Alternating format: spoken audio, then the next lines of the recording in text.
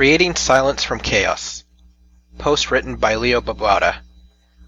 We are often afraid of silence, because its emptiness feels idle, boring, unproductive, and scary. And so we fill our lives with chaos, noise, clutter.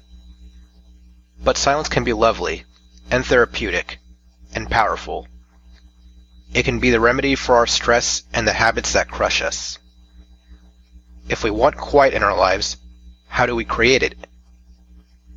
I've been exploring this myself. As a father of 6 kids, I have to admit that I don't always have silence in my life. That's not a complaint. I love the messy noise that my family brings. But silence can be a welcome refuge from that noise at times.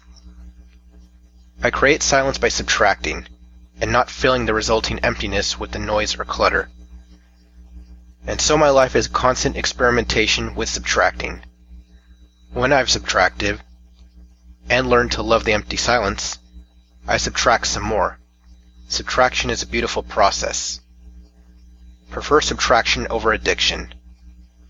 Learn to be content with little or nothing. Realize that silence is beautiful. Find yourself in the empty space that results.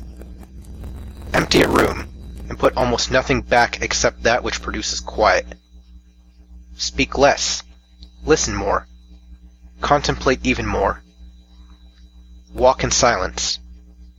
Watch the leaves quiver. Fall in silence. Whisper in the mind. Sit and do nothing. Listen to your mind make noise in the silence. Allow it to subside. Issue video, iPods, books, the internet, mobile devices, social networks, and other purveyors of noise. Be quiet, so that life may speak.